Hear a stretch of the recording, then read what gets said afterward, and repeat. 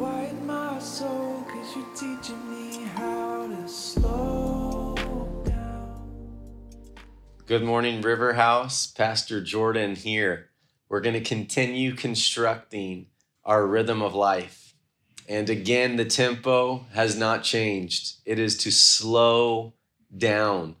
So I exhort you today, think more slowly, speak more slowly, pray slower, talk slower, drive slower, slow down so you can get in rhythm with the unforced grace of the Spirit of God.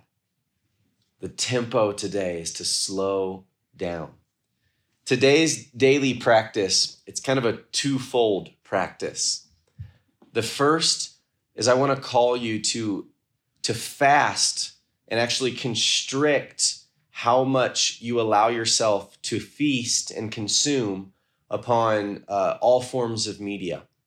I think that there is benefit in being aware and if you want to read about what's going on in the world, but if we do it without wisdom, we actually open ourselves up to consuming so much that we actually will kind of get lost in like the endless streams of thought and opinions and fear and hope, whatever it may be. So I want to really challenge you to be intentional and to spend no more than 1 hour a day consuming media, whether that be social media, Facebook, Instagram, news, whatever it may be, right? There's only so much information that really is of benefit to your soul.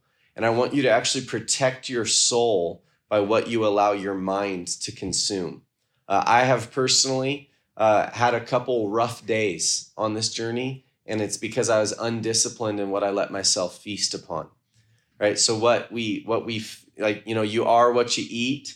That's true in the natural sense, but it's just as true in the spiritual sense or even in the emotional sense. What we feast upon is actually what we will, what will fill our minds and our thoughts and our will and our emotions.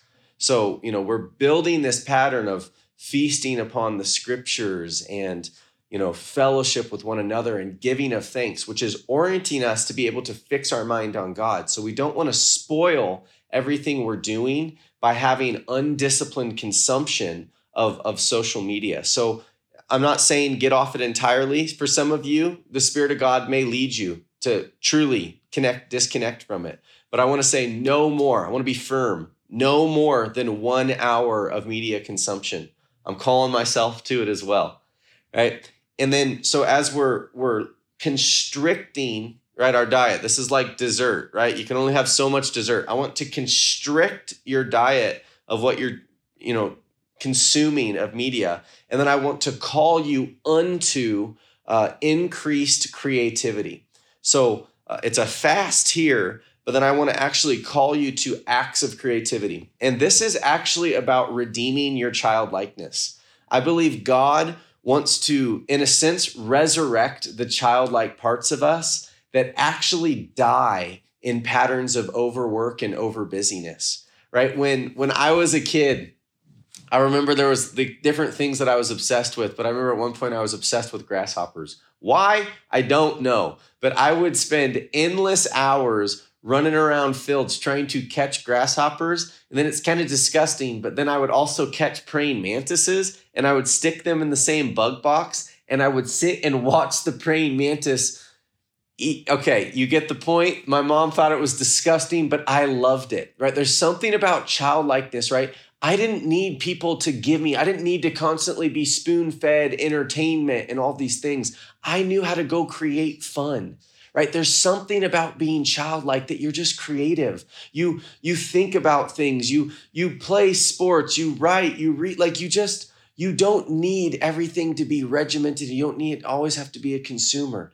And I feel like God is actually creating opportunity for us to redeem this part of our lives. And so I want to challenge you, instead of just consuming media and saying, wow, I'm stuck in my house today. And, what am I going to do? And twiddle my thumbs or whatever it may be. I want to challenge you. Get creative. Do something creative. Read a book. Spend time creative writing. Do something artistic.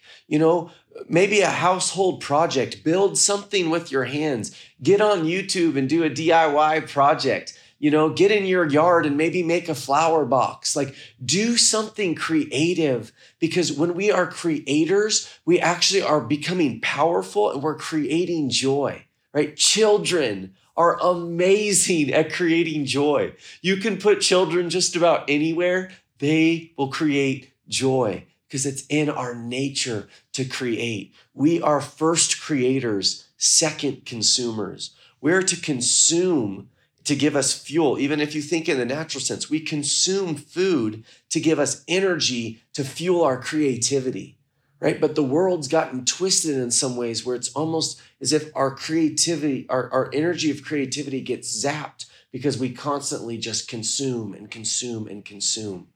Let's write this pattern and let's be disciplined in these days. Constrict how much you're consuming of media. And instead of fixing and all this information that we really are powerless to do anything about, right? You can be aware, we can pray, it's not all bad.